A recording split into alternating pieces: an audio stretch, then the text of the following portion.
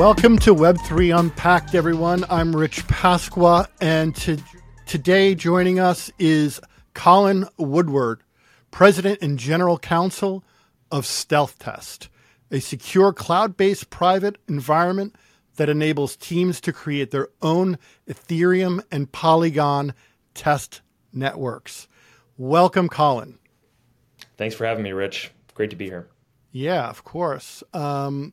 And we're definitely eager to learn more about this product and this platform that you're building with your team.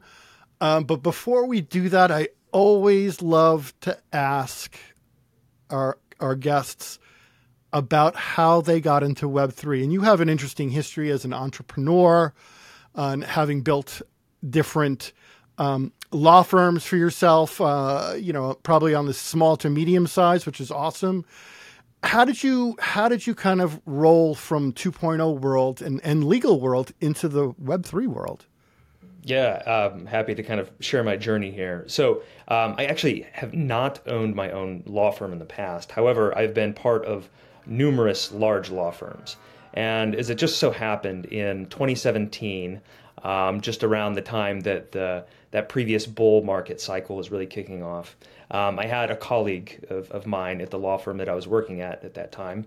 We actually shared a wall together, office to office. He popped into my office one day and he's like, "Hey, you ever heard of this thing called crypto and blockchain?" And I said, "No, Dave, I have no idea what you're talking about. Why don't, you got 30, 40 minutes to sit down and chat about it?" And so we hung out for a bit, and he kind of shared everything that he knew about crypto at that time, which was largely that it was just, in his words, a kind of a multi-coin funny casino of sorts that took place on the internet. And I was really curious and very engaged, and went home that evening and kind of did my own research and signed up for a bunch of exchange accounts, tried to learn the X's and O's of what exactly blockchain technology is and why people are even building on top of it, right? And just kind of followed along throughout the ebbs and the peaks and the troughs of that particular bull cycle. Now, just as quickly as I made a bit of money that cycle, I lost it in the same breath, right? As many people do the first time that they encounter crypto. But the kind of the bear market winter of 2018 set in, and I was relatively undeterred and extremely fascinated still with blockchain technology at that time. And so I really started to network more aggressively. I started to consume lots of great educational content, predominantly like podcasts, many fantastic, much like the one you put on here, right? And just kind of expand my network and then begin to fold in, crypto and Web3 practice into what I was doing on the legal side of things in my professional kind of day-to-day life. And eventually, in 2020, that led to some really unique opportunities where I was, offered the chance to leave my law firm job and join this fantastic startup and kind of head into this wild world of regulatory uncertainty and kind of, build the plane as you're flying it kind of mentality, right? And so I joined up here officially in the beginning of 2021, and been here for about 2.5, going on 3 years now. So. Wow, that's good. And 2.5, 3 years is like, for a lot of our listeners and viewers, it's actually a pretty long time and a very good run with like this early stage world that we're in early stage companies. And your story is very similar. Once you kind of get that bug in your ear and you're like, if you're the least bit curious person, you're going to go, what is this? Right. And I love that. I refer to FTX as the Ponzi scheme built up on top of a casino. So it's very easy for someone outside looking in to go, oh yeah, it's a Ponzi scheme. It's a casino. It's this, that, and the other thing. And they would be right in some respects. But 99.9% of the people out there got into it for the right reasons, right? Including myself. At first it was like, you throw a couple bucks in and see what happens. And then, whoa, then you read the white paper, then you start to to follow the rabbit hole, and you really start to understand that this thing has a lot of meaning behind it and a lot of purpose. And in a world devoid of purpose and guidance, it's a way to kind of funnel some energy into something that's great. And to me, it means, trust and the idea of technology being kind of this intermediary between two humans, because we need that. That was really interesting to me. So with that said, how do you feel, Collin? How do you feel that Web3 or blockchain, crypto for that matter, in the DeFi world will change the world fundamentally? Do you think it will, or? I really do, provided that governments all over the world, not just the United States, allow it to flourish, right? That's kind of the one caveat here, because we're fighting some fairly existential battles on the policy and regulatory side right now. I remain optimistic there, but I think there's lots of builders sitting on the sidelines right now, waiting for a bit of clarity from the government, from administrative agencies, regulators, right, et cetera. Kind of the thesis here, in my view, is that the internet is increasingly becoming a foundation for where we spend pretty much most of our time in our lives, right? Even those folks that are juggling families simultaneously. It's where we're creating this ledger of society, both financially and culturally, right? And we're doing this perhaps without even knowing it. This was true before COVID happened, and it's now more true than ever since COVID, as kind of our collective reliance upon the internet has only accelerated from there. And the general kind of central point around this is that I believe, as many others do, that blockchains will become the backbone of this next iteration of the internet, right? Especially post-COVID. And we've identified this as largely just Web3. And blockchain technology can change the world because it provides these global, boundaryless, industry-agnostic opportunities for innovation and growth. It doesn't matter what you're building, where you're building it. All of these systems can be globally interconnected and can facilitate economic freedom and open competition on a scale like we really haven't seen before, in terms of what global economic opportunity has to offer and the ways we go about doing business, on a global scale. And blockchains really can be the medium where people have the opportunity to possess and maintain a permissionless ownership over their digital property and their online data. Right now, all of the digital property and online data that we interact with is owned in silos by these large corporations, right? And blockchain provides the medium by which we can flip that business model on its head and restore the true value of all of our data, which is immense, of course, right? That's why these billion-dollar companies even exist. Restore that value to the people that actually generate the data and should own the data. So that's kind of the long and the short there. Well said, Collin. And there's so many little bits and bobs in there that I love. Or you hit all my keywords, my trigger words. Decentralization is king, right? And it will flip traditional business on its head.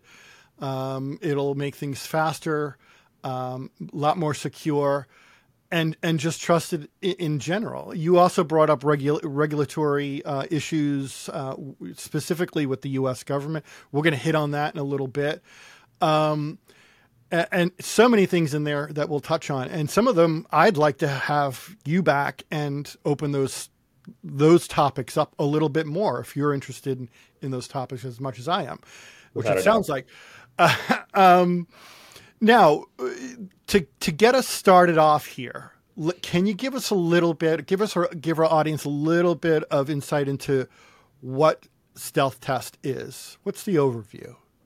Sure. So high level, StealthTest is an API-based Web3 developer platform and tool set The primary feature set there is that we offer private test networks for most EVM compatible chains, right? And each one of these private test networks is effectively an isolated node that allows for the private and secure testing of smart contracts, of token assets, of kind of a number of related things, all within these collaborative sandboxes that we've created, right? And within these sandboxes, we have allowed multiple users to be able to interact and participate simultaneously in the iteration and development of any type of Web3 project.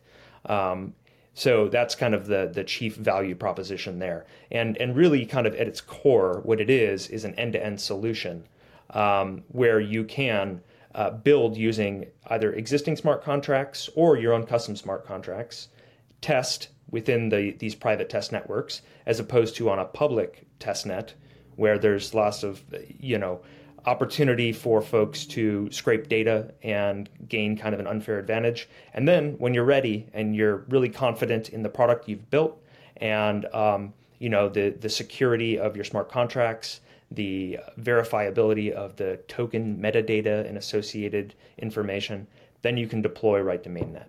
So.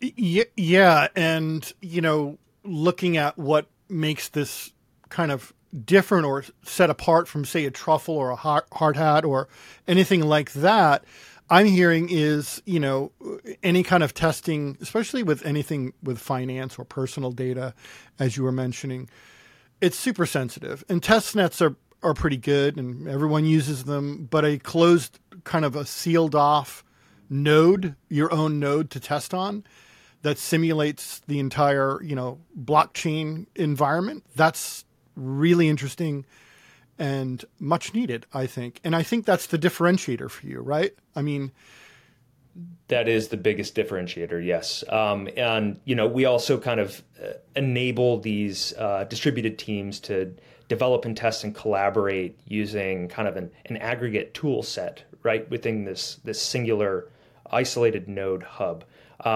Many of the other solutions that exist out there in the market today, including the likes of Truffle and Hard Hat, and just a kind of a side note, I think Truffle was actually wound down by Consensus recently, or perhaps subsumed by Hard Hat in some capacity. But both of those solutions, the biggest difference is that they're focused on the single developers working on their local machine and leveraging kind of public networks, as opposed to what we provide, which is private networks where you can have, upwards of a dozen people operating within that single sandbox.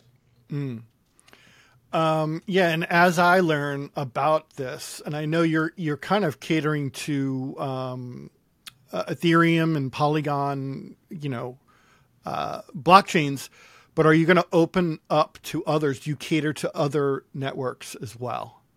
Absolutely. So our kind of like principal driver here is that we want to provide this tool set to pretty much any EVM compatible network that's out there and has, most importantly, an active developer kind of network and user base, right? Because that's the principal addressable market for us is developer teams wherever they're working on whatever blockchain they're working, right? And so right now, of course, we have Ethereum and Polygon compatibility. We also are live on Moonbeam and on Arbitrum as well, both Arbitrum 1 and Arbitrum Nova.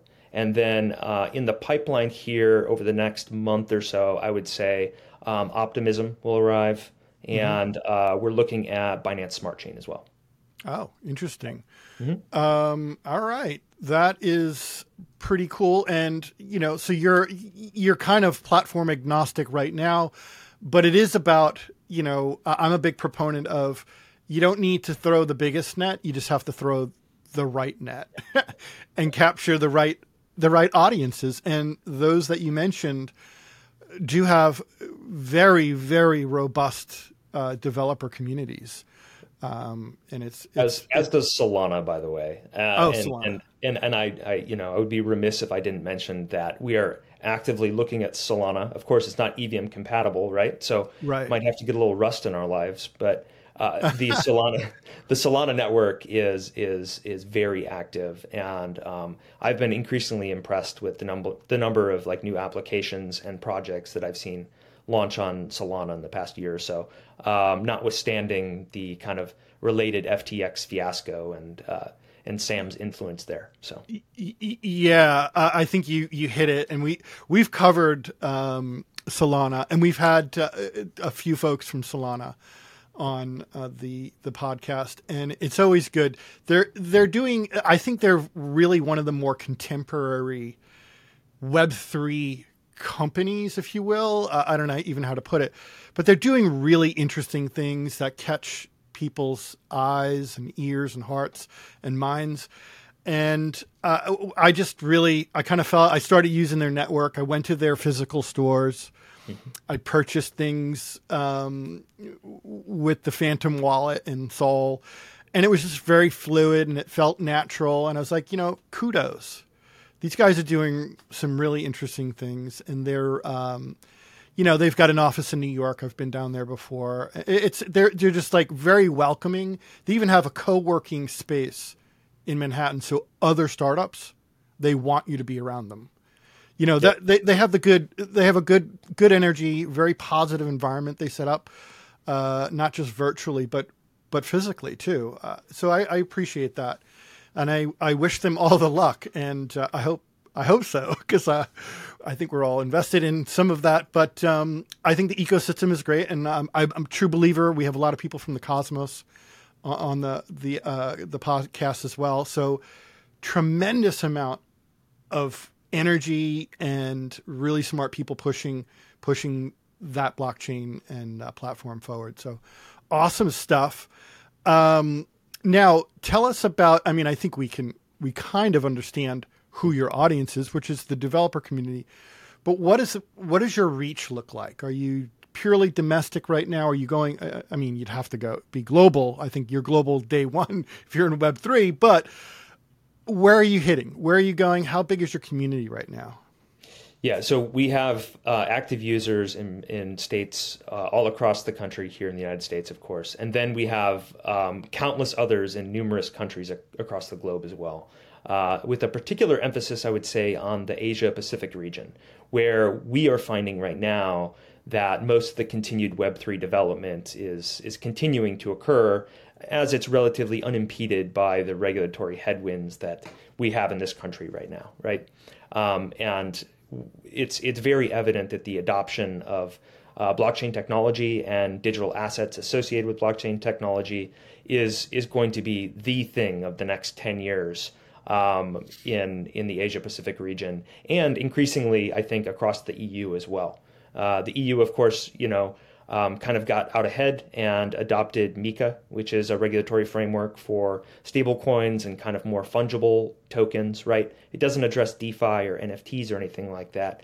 But knowing that these European regulators and policymakers have already taken really tremendous steps to build this framework for a brand new industry and class of assets is incredibly encouraging, despite kind of the fact that there may be disagreements with the kind of the more technical outcomes of what MiCA tends to provide. So.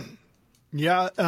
And, as we have our eyes on lots of different companies around here, the Asia regions are on fire. They're really hitting it. The tremendous amount of gaming, Web3 gaming solutions coming out of Asia, even their own DeFi systems, and really encouraging and moving quite fast. Now, when in contrast a little bit to the United States, who is kind of stuck in quicksand a little bit, we can get into that a little bit more later. Or head in the sand, one of the two. Or yes, head in the sand or somewhere else, maybe. Thank you, Mr. Gensler, and the SEC team. So Europe has their own Web3 blockchain issues, but they're actually pushing ahead, and you're seeing companies, large DeFi companies, moving their headquarters over to London, right? Okay. It's probably what I would do if I was stuck in the situation. You want to, it's important right now that Web3 founders and developers, their heads down. They don't want to deal with this stuff. It's really annoying. They don't have and time. It's like, yeah, right. Or basically don't have the time to deal with this stuff. The government should be working with and for us, right? They work for us. That means they need to work with us. This is perfectly illustrated. Coinbase and Brian Armstrong and his team. I always give him props because they continuously have an open door policy with the U.S. government. They want to partner with them. They want to solve problems with them. And most importantly, they want to help educate them. But yet, hey, here we are. So it's not for the lack of effort on our part. It certainly is not. I can confirm that. Yeah. Mm-hmm. Yep. And as we get into this world, I'm curious because I really think your background in legal and corporate law is super interesting and I think really applicable for one, the product you're working on, but two, the broader Web3 blockchain landscape. I think it's really interesting. How is your background helping your team and subsequently helping your customers? Yeah, sure. So trustless data is kind of one of the core elements of distributed ledger technology, right? My background as a corporate lawyer also intersects with a practice that was heavily involved in kind of data privacy and security matters, right?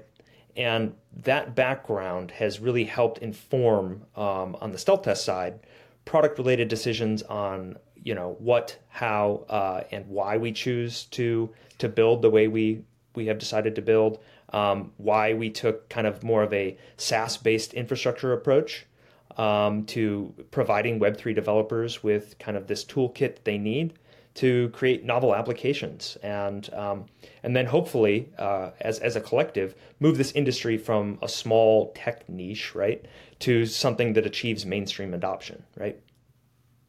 Yeah, and it is tools like this that is going to foster mainstream adoption. Meaning, if you're making the lives of developers and we've talked to similar platforms in the past who have no-code solutions.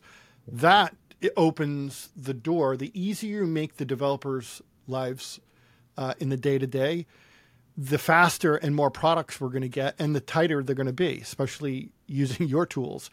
Now, with that said, you and I were talking before, and I think we agree, like security is paramount. Not just for Web 2 and DeFi and everything else, but extremely important for Web 3.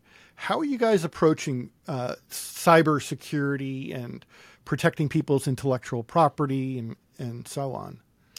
Sure. So as you kind of alluded to there, competent and reliable Web3 security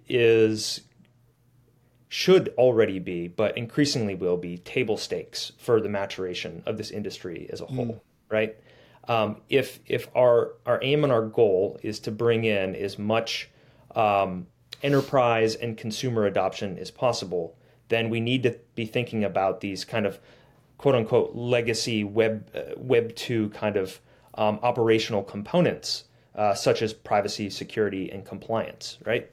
Because all of these legacy businesses already require this as kind of even a basic consideration for doing business, right? Quick anecdote. When we were initially, going out and building StealthTest and testing our product market fit, we were the team behind Gary Vaynerchuk's VFriends project, if you're familiar with that, right? Yeah. And of course, Gary approached us. Gary, he wanted to build this project, but didn't really necessarily know the X's and O's of how to execute on that, right?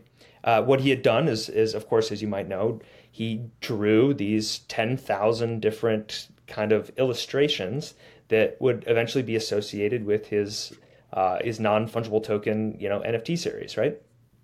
And after he had created these assets and we had developed a smart contract, and he was ready to think about, test the testing process before going live and everything, we began testing on a public testnet like Gorley, and quickly realized, like, wow, we cannot do this. We can't do this for an entrepreneur, let alone an enterprise level client. There's no appetite for having that proprietary data, that intellectual property, put on a public testnet where it can be front run, it can be scraped, right? Bad actors can do any number of sophisticated attacks to figure out ways to identify smart contract exploits, or just manipulate a market before it's even ready to exist, right? And so control and kind of intention around these things was really paramount for Gary and his team. And so what we did is we built out these private testing environments for Gary and his team so that he could make sure that all the metadata associated with these 10,000 tokens was correct. And as you might note, he has a significant number of different metadata related traits for each of these tokens. So it was no small task. And it was certainly no small task back in, I think that was like Q2 of 2022 or something like that, before these NFT, these 10,000 PFP NFT projects really had reached a kind of a mass point in the market, right? So we were kind of helping Gary trailblaze in a way, and doing it in a way that would be scalable for larger, more sophisticated enterprise clients. Yeah, Gary's always been for several years now. He's been kind of doing what most people in marketing and communications, excuse me, should be doing. Meaning, try, fall on your face, try again, pick yourself up. Gary's done other projects in New York City where he had a host of, I think, one or two really high-end restaurants that he was supporting, and he tokenized it. And I was like, wow, like a little early, but awesome, and it's really cool. And then COVID hit, right? Okay, there you go. So, or it was thereabouts. It was like kind of before and during, I forgot the time period, but really interesting. And I applaud him and anyone, cutting the edge and trying. It doesn't matter. Who cares? The other point you brought up, Collin, was, if you're doing public testnets, working on public testnets, your information's out there. You don't have to be some crazy underground hacker to figure out how to siphon, as you put it, data or IP. So to me, that's like the golden ticket for you guys, keeping things kind of bundled and private. Yes, you want to use a decentralized network. Doesn't mean you guys are, trading in your blockchain decentralization hats. It just means that you're taking one more, or you're allowing people and organizations to take one more preventative step. And if you know a lot about cybersecurity. I've been learning as I've been talking to FIO and other really sophisticated cybersecurity companies, that most of these attacks, or the way people lose money, is the conversion or the interface, the 2.0 interface into the blockchain, right? So some people don't realize, like, not everything is on the blockchain. You have to do some transactions or make decisions through a GUI or a user interface before you even become indelibly, inked on the blockchain. That's usually where those attacks happen. And then traditional phishing schemes and whatnot. But yeah, of course, social engineering as well. I mean, Yep. front ends can be a critical target point as well. There's lots of different vectors, right? Absolutely. And we're talking about security and smart contracts. And every time I hear a smart contract, and one of the things we preach here is utility, utility, utility, right?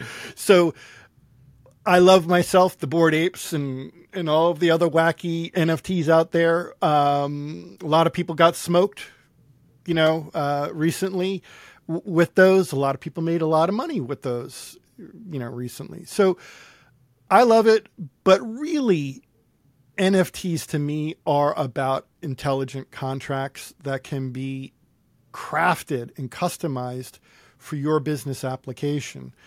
How do you feel developing and testing smart contracts will increase confidence and bolster or help essential businesses? Yeah, so smart contracts are kind of the essential application layer to all these really innovative products that are to be built on Web3, right? Without the smart contract, what do you really have in ways of being able to effectively utilize a blockchain, right? Smart contracts are what help these projects come alive, right? It's the big differentiator between, a protocol like Bitcoin and a protocol like Ethereum, right? Mm-hmm. And these smart contracts are amazing tools. And they do kind of form the foundation for these applications. But at the end of the day, it's just code written by people, right? And that code can contain math bugs, bad logic, faulty verifications, incorrect permissions, any number of other like errors and exploits that can put assets and corporate reputations at risk, right? And so by testing these smart contracts in advance prior to a public launch or some other kind of activation, right? An innovative company or team can ensure that they won't be susceptible to those errors or exploits in the smart contract, and that their launch will go off seamlessly, and they will maintain all of the reputation and goodwill that they've built up with their consumer base, right? And that reputation and goodwill is something that can be dissolved very quickly if things go wrong in a public setting.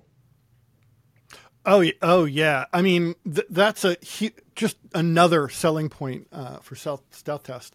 And it's huge. And people have to realize if you're rolling out a huge campaign predicated on, blockchain technology, and more specifically NFTs or smart contracts beyond a static or animated GIF or whatever you want to call it, you really need to be buttoned up, because that is sink or swim time.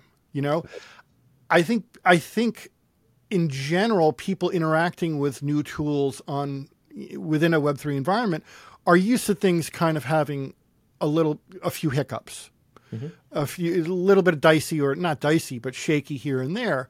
But you do need to really put your best foot forward and make sure that everything is buttoned up.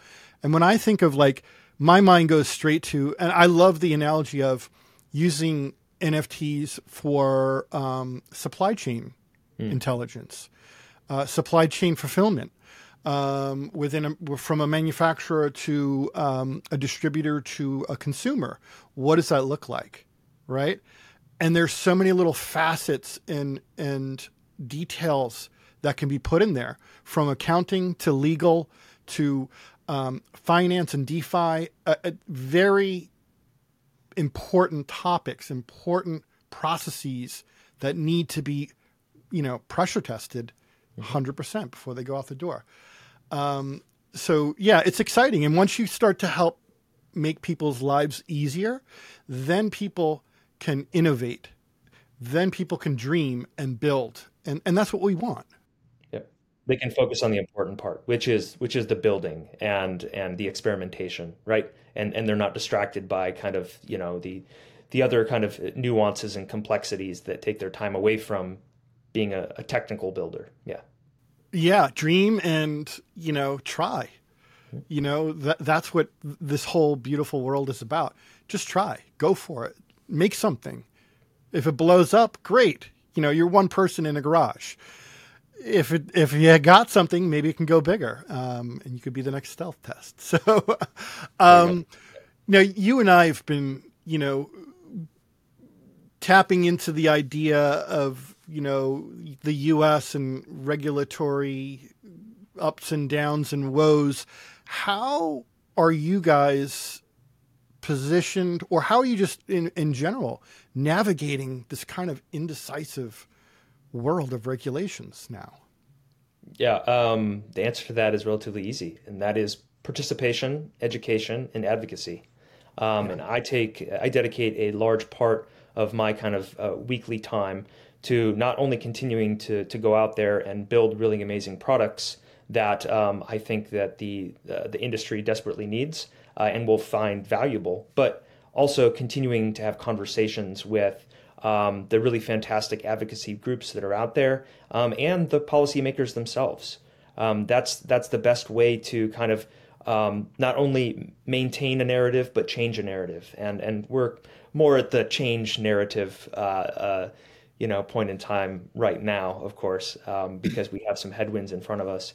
But I would certainly encourage anyone and everyone that is interested in helping to change the narrative and push things forward from a policy standpoint in a way that really fits with the ethos of blockchain and Web3 by getting in touch with groups such as the DeFi Education Fund or the Blockchain Association, Coin Center. These are three groups that have just done an immeasurable amount of work on behalf of our industry, and it's really not talked enough about.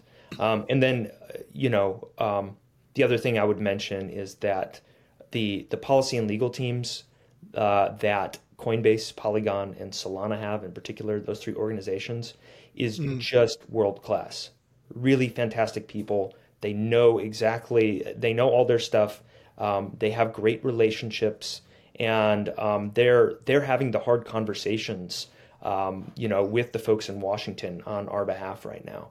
And there's no shortage of ways that you can't get involved and make sure that your voice is heard and make sure that your products are protected from the long arm of the law and over regulation, most importantly, right? Yeah. And I would be happy to provide any additional information so that the audience can stay involved there. Absolutely. And thank you, Collin. That was awesome. And we're going to list those organizations when we go live with this, hopefully this week.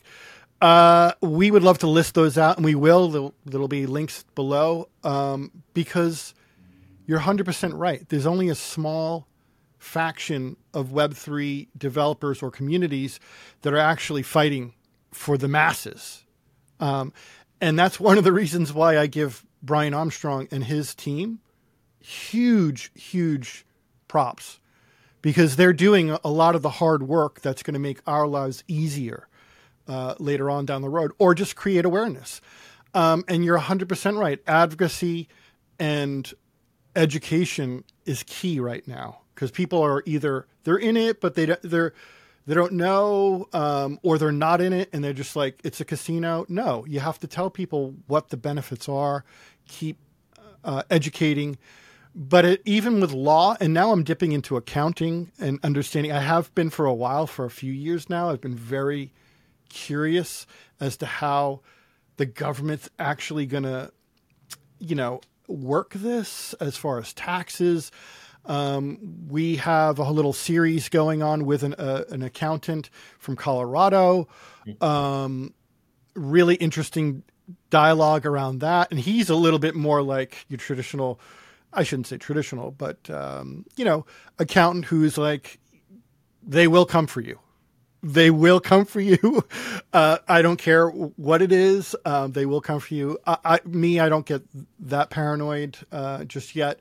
Really, it's about when you exit the markets is when you're going to get dinged on cap gains or That's whatever right. New tax they dream up. They'll rebrand that one. They'll rebrand cap gains, crypto gains. I don't know. But you're 100% right. And this is, it is the most important part of this. And there's so many little inner workings behind the scenes. And one of the things that really kills me is that a lot of people, and I'm just going to say maybe a large contingency of younger enthusiasts or investors or builders, they get their news from all over the place, on X or formerly Twitter. And it's really noisy. It's really, really noisy, and it's rife with misinformation. People get excited when prices go up. They say whatever they want to say on podcasts and news outlets. And there's really only a handful of people who are really doing a good job of just kind of not getting too bombastic about, the entire environment, and just kind of cutting to the core of what they know and what they know to be true from a news and legal and legislation standpoint. So I'm happy when I hear people going directly and working with organizations to help and contribute to it. Now, when we talk about contributions, we can't forget about communities, and Web3 is all about community, right? And years ago I started, and it was like, all right, build your community. Web2 was like, build a massive community. You've got millions of people. And now I'm like, oh my gosh, I really don't care about millions of people. I mean, I do, but in the digital space, that's not going to help me. The right people. So the dialogue I've been having with different founders and creators and innovators these days is like, we don't want everyone. We don't need everyone, but we do want the right people who are advocates. They understand the technology at its core and could advocate and help us spread the word, not only for our product, but spread the crypto word, if you will, or blockchain word as well. How are you guys? What does your community look like? How are you managing it? It's always an important thing for new people coming in to hear this. Where do your people come from? Without a doubt. I want to touch upon a comment you had just a minute or two ago, and then it'll kind of dovetail into the community answer, I think. So as kind of a member of the Web3 community, whether you're a builder or you're just a market observer or participant, right? If you're getting your news largely from what one might call the echo chamber of X or Twitter, mm-hmm. You should definitely be aware that the reality on the outside is far different than what you might hear on the inside as kind of a dedicated user of that application, right? Anecdotally, on the regulatory and policy side of things, I can tell you from speaking directly with congressional staffers and people on the Hill themselves that most Congress people do not hear from their constituents about Web3 in any capacity, right?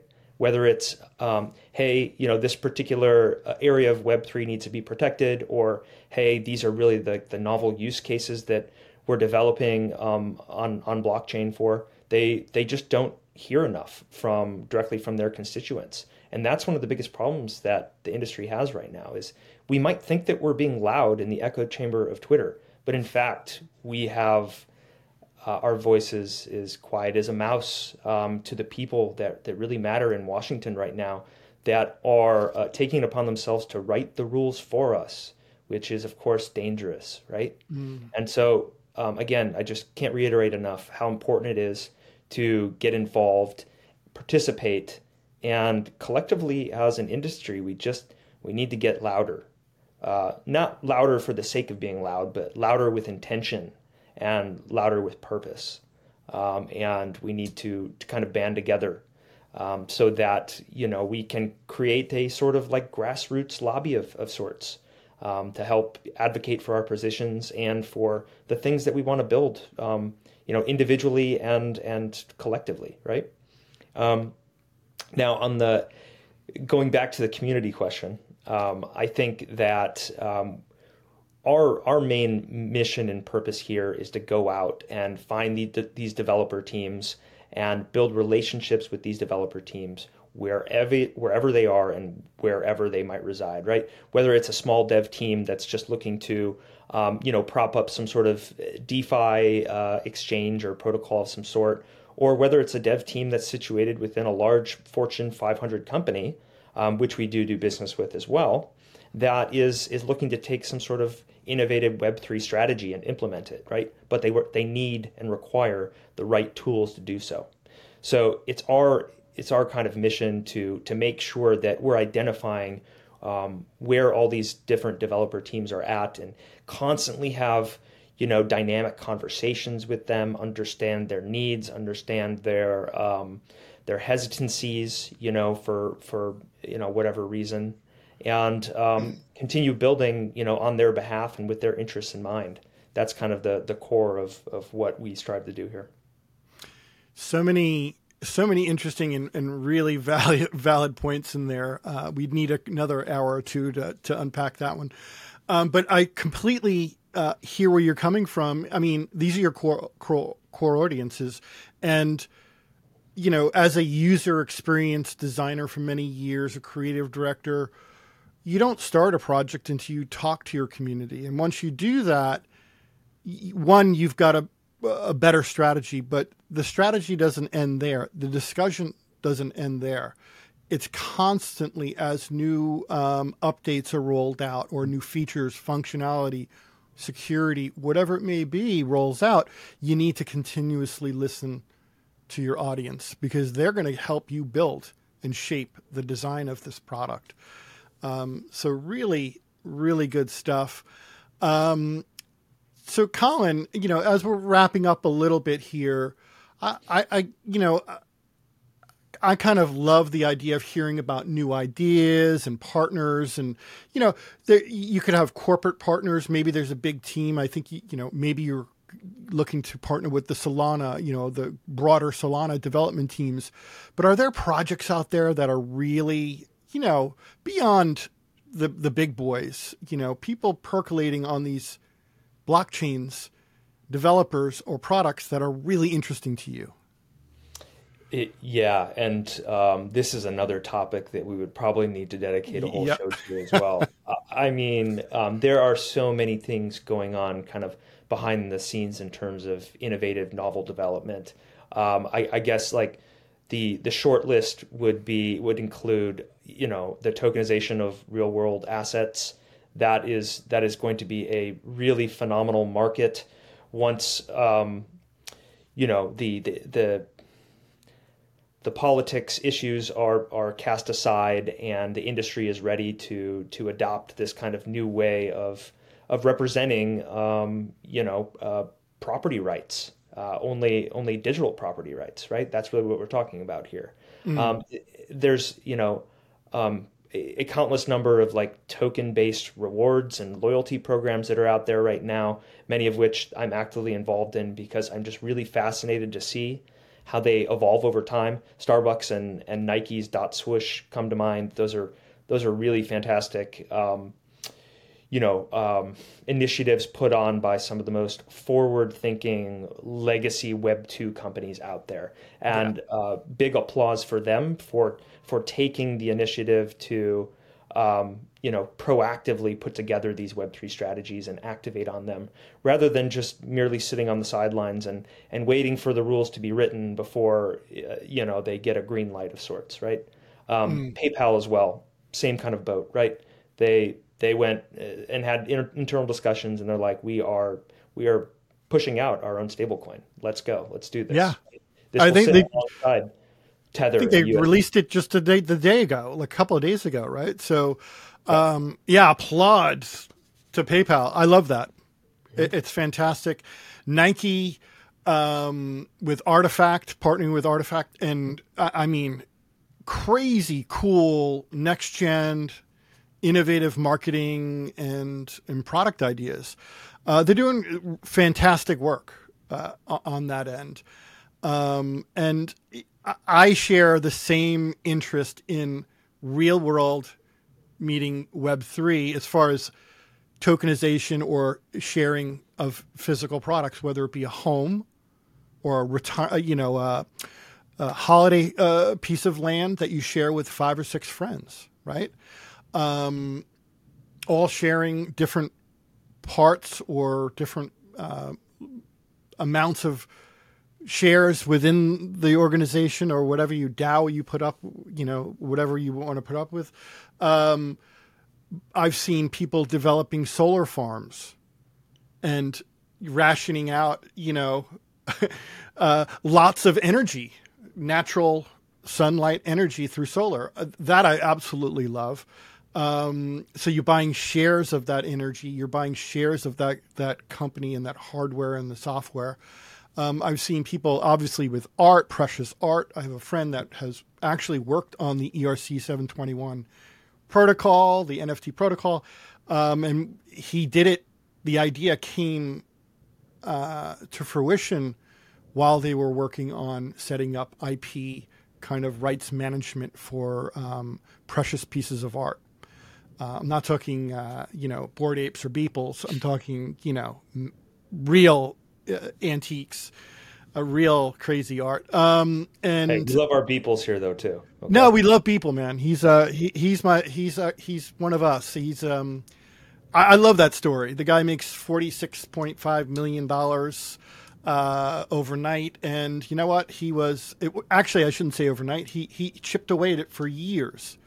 That guy, and he did something. He was his artwork sold.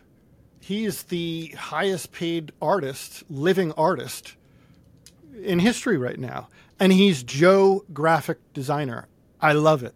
I love it. And by the way, just a quick aside: if I had the opportunity to go to his studio grand opening down in Charleston, South Carolina, and was absolutely blown away by how amazing that space is and what he's done with the venue and just kind of all the thoughtfulness that he's put into curating both a physical art environment and a digital art environment. I don't want to give away too many spoilers, but I really couldn't, recommend it enough. It's a really amazing experience. Yeah. He did it right. And in fact, I really liked. He was like one of the first people to really package some kind of physical type of accompaniment with his digital NFT art. And his bespoke casing that he has with a digital print. I just love that. I think he did a great job. He was really straightforward with the project, and he did well. And kudos. Those are there you go. Let me see. Yep. There you go. Awesome, man. That one right here on the desk. No. Oh, that's a good one. There you go. Very nice. I love it. At some point, I'll pick one up when they go to on the secondary market. But fantastic. Love it. Those physical. I've heard of precious bottles of wine. You're a wine connoisseur, or maybe it's like a bourbon or something you're into. That's pretty cool. You're like, hey man, I'm part owner in this 400-year-old bottle of French wine. Like you'd never be able to be an owner, but now you can share in the whole idea of it. It's really, really, really cool. And I think we're just scratching the surface once people like it gets out of the innovation curve and back, into where normies can really digest this and actually start to use NFTs in a very constructive way and dream about what they want to dream about. I think it'll be a very interesting time for us. And it's probably worth reiterating that this industry is still so nascent, right? Yeah. I mean, even for someone that's been around since 2017, and that is certainly not as long as many other kind of crypto native people. But it is, this is just kind of the tip of the iceberg in terms of where we can go as an industry. The years might tick by and we witness events like FTX and Lunaterra and might consider, the time we spend here the equivalent to like dog years, right? It ages you exponentially. But you just need to have that perspective that everything is still really incredibly early here, and we are again, I'll just come back to where I started, building the plane as we're flying here. So yeah, and it's really important for people to understand. It was funny. I had this young entrepreneur and CEO of a tech startup, a Web3 tech startup, come up, and I'm like, "Wow, you worked on Tindermint, you worked on this, I'm like, my gosh, I'm like, you're OG and half my age," and it's kind of funny. But it's true. I got started in 2013. I was sitting with developers and had some really, really interesting conversations before, during, and after work. Fell in love with it and started to learn about the technology before the DeFi almost. And, meaning cryptography and what cryptography could do to DeFi and say tokenization, if you will. And just fell in love with it. Got into mining down the road and mining Ethereum in 2017. A lot of fun, learned. And again, it was experimentation and learning. You build it, it works. Maybe it doesn't. Maybe New York State is not the best place for a mining rig. So I learned my lesson there. That's the thing about crypto. It's really best experienced by trying it yourself. And there's really no substitute to just going out there and figuring it out on your own, with the assistance of plenty of the resources that are publicly available out there, but just getting your hands on it.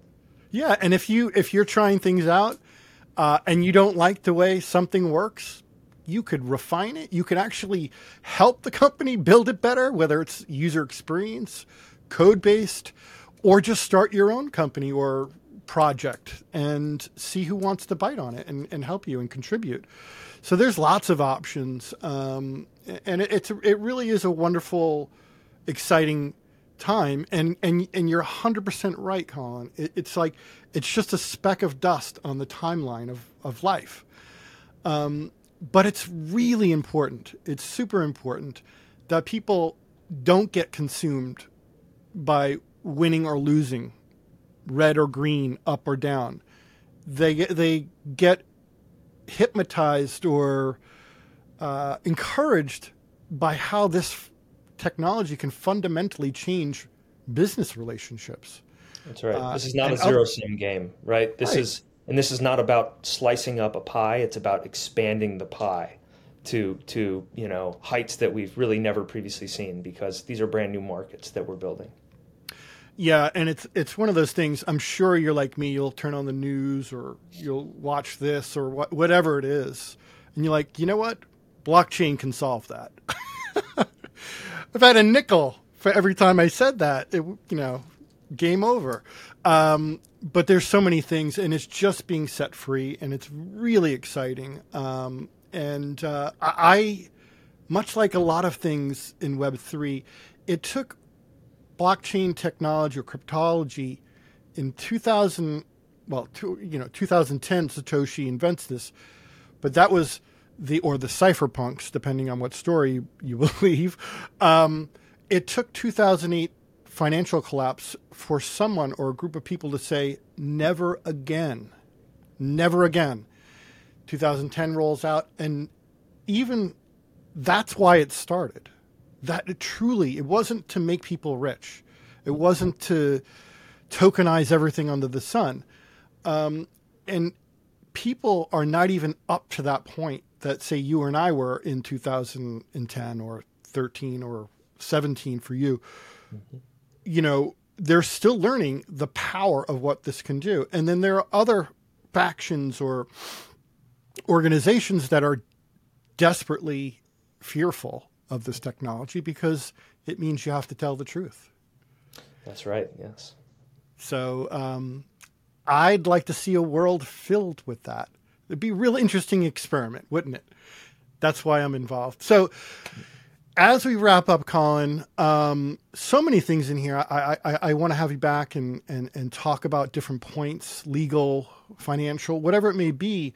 Do you have any updates on the product, the project, any events coming up you want to throw out there to our audience? So nothing substantial in the hopper in the terms of events between now and the end of the year. But of course, the spring conference circuit will certainly start up just on the other side of the new year here. One that we traditionally attend is ETH Denver. Of course, it's very heavy developer focused, and we always have a good time there. And it's always really like very high EV plus kind of an opportunity for the entire team and the organization. And then there's going to be lots of other events similar in nature in the months after that. So, yeah, keep me posted, Collin, on any kind of Twitter X forums that you're going to be doing or live events. Would love to join in, help, and be a speaker or a moderator or whatever you need.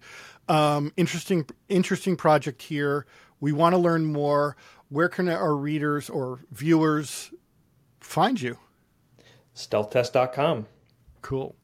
Yep. And we'll drop all the important links, the show links below soon, and everyone can check it out, get involved, hit their Discord community. That's generally where most of the real dialogue happens, and get involved. It's a really interesting project. We like it. We're going to start to, I kind of want to do a demo of it myself, perhaps with some developers. Rich. What? Let's go, Rich. Yeah, let's go. Definitely going to do that. And we really appreciate you being on and, spending so much time with us, Collin. It's a really interesting product, and we encourage everyone to go for it and try it. Thanks so much for having me, Rich. Really appreciate it.